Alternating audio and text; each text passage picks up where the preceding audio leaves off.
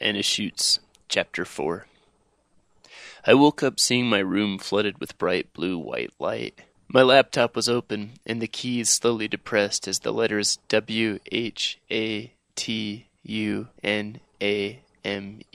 slowly spilled onto an open copy of Word. She was sitting on the edge of my nightstand, slowly pecking the phrase onto the keyboard. Her skin looked even more pale in the glow of the laptop screen. The world outside my covers had an icy bite that nipped my shoulders and cheekbones. Her nightgown had been replaced by a long brown tweed jacket with a fur collar and a long skirt.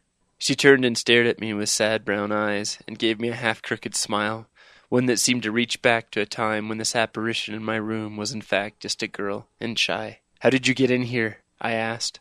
She smiled and shook her head slightly as if it was a silly question. She leaned in and typed again on the screen. "Have you seen one before?" I frowned. "One what?" I asked as I felt my blood begin to pound through my veins in a panic. I sat up and scooted away from her with my back against the wall. "Toten Volksen," she whispered. This time her voice was audible, but it sounded watery like it was coming from somewhere far away. What was she saying? The words both sounded so familiar. I felt the familiar grasping for meaning I'd experienced at the McDonald's off-post, or when we shared the gun range with a few German soldiers. Odd bits of German and Saving Private Ryan and old war movies swirled to find meaning in my head. I wanted it to be a dream. I'd always thought they'd be translucent, or float above the ground, or scream in your face with broken teeth as you woke from a nightmare. I dismissed the thought of them as I got older, except for the occasional odd October special on the Discovery Channel about a haunted house or a horror movie. It was impossible, but here she was in a locked room. That pale white luminescent skin, those sad eyes that were young, but old somehow too. Any last hope I had that this was just an elaborate prank was negated by the mausoleum chill that she radiated. "What?" I heard my voice quaver. "What are you doing here?" She frowned at me and leaned in, shaking her head almost maternally. She mouthed something at me. "It's okay," I think is what she said. She glanced back at the laptop and hurriedly typed, "I think you might need friend." I shook my head. "What?" She arched her brow at me and gave a tiny smirk. "You don't think so?" she typed. Terrified, I stared at the dead girl in my room. I shook my head, hoping she would disappear. "I think I need a friend," she said in a strange, pained voice that sounded like it was coming from an old tape dubbed over too many times. We sat in my room staring at each other in a stalemate. "How long have you been here?" I finally managed, not sure what to say. 1944, she typed. "In my room?" She shook her head and made circles around herself with her finger, indicating around in general, I think. I nodded and studied her again. If it was true, she was old enough to be my great-grandmother, but her smooth white skin and petite frame didn't look old enough to drink a beer stateside. She pointed at the computer screen at something she had already typed. "What you name?" I pointed at myself for some reason, stupidly, as if someone else might be there. "Me?" She nodded. "Ollie," I croaked. "Ollie?" I nodded. My real name was Jeff, but everyone in the army called me Ollie, shortening my last name, Oliver. Then I pointed at her and cocked my head questioningly, apparently thinking that if she was mute, I had to be too for some reason. I was still sleepy, and half hoped that this would all be just one awkward dream when I woke.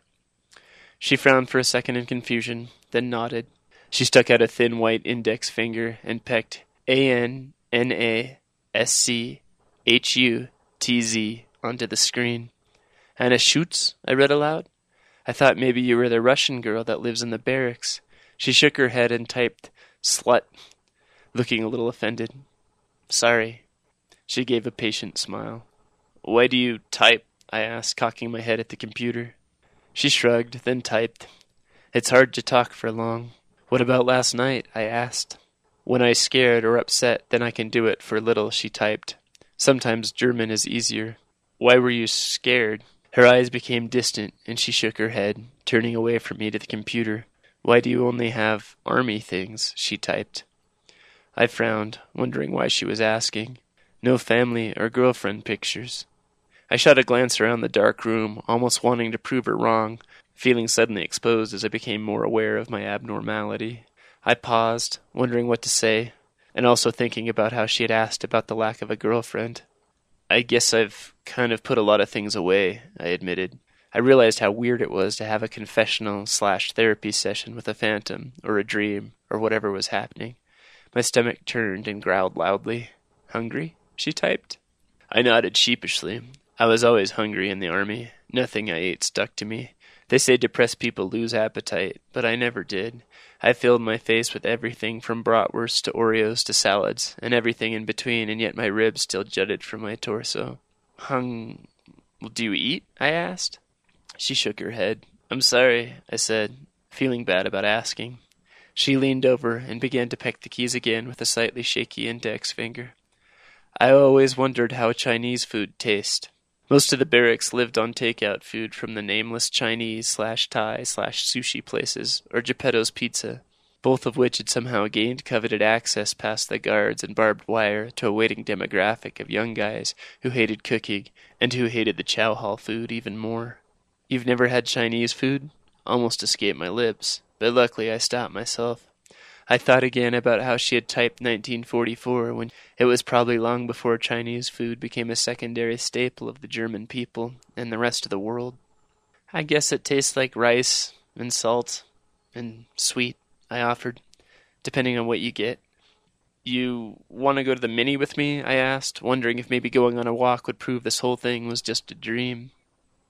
We left the barracks, walking together over the dead, slick leaves of the soccer field. It was just her and I, completely enveloped in another skiff of horror movie fog. I wondered if other people who might be out that night could see her walking next to me as we broke through the occasional thin patch in the white vapor. Her skin shone with its own light in the dark, watery night. I wanted to reach out and trace my fingertips over the white skin of her cheeks and feel the softness of her hair. She was beautiful, but I didn't dare touch her. Instead, we just meandered, enjoying the heavy stillness of the night, two beings that didn't fit in anywhere. She was quiet as we walked. I marveled at how her face could be stoic and sad somehow at the same time. Prying questions about what exactly she was doing here, and if it was real, and lots of other thoughts swirled in my sleepy brain. But for the moment it was nice just to be next to her. My feet made a wet crushing on the leaves, while hers moved over them without a sound. We neared the main drag through posts, and I could see the very distant plasma-like glow of the fog-shrouded lights at the mini-mart. "How old are you, Anna?" I asked. She shrugged. "How old were you when—" I couldn't think to put it delicately. She nodded in understanding, then raised two fingers at me, then curled them into a fist, then extended a thumb as Germans do to make a 1.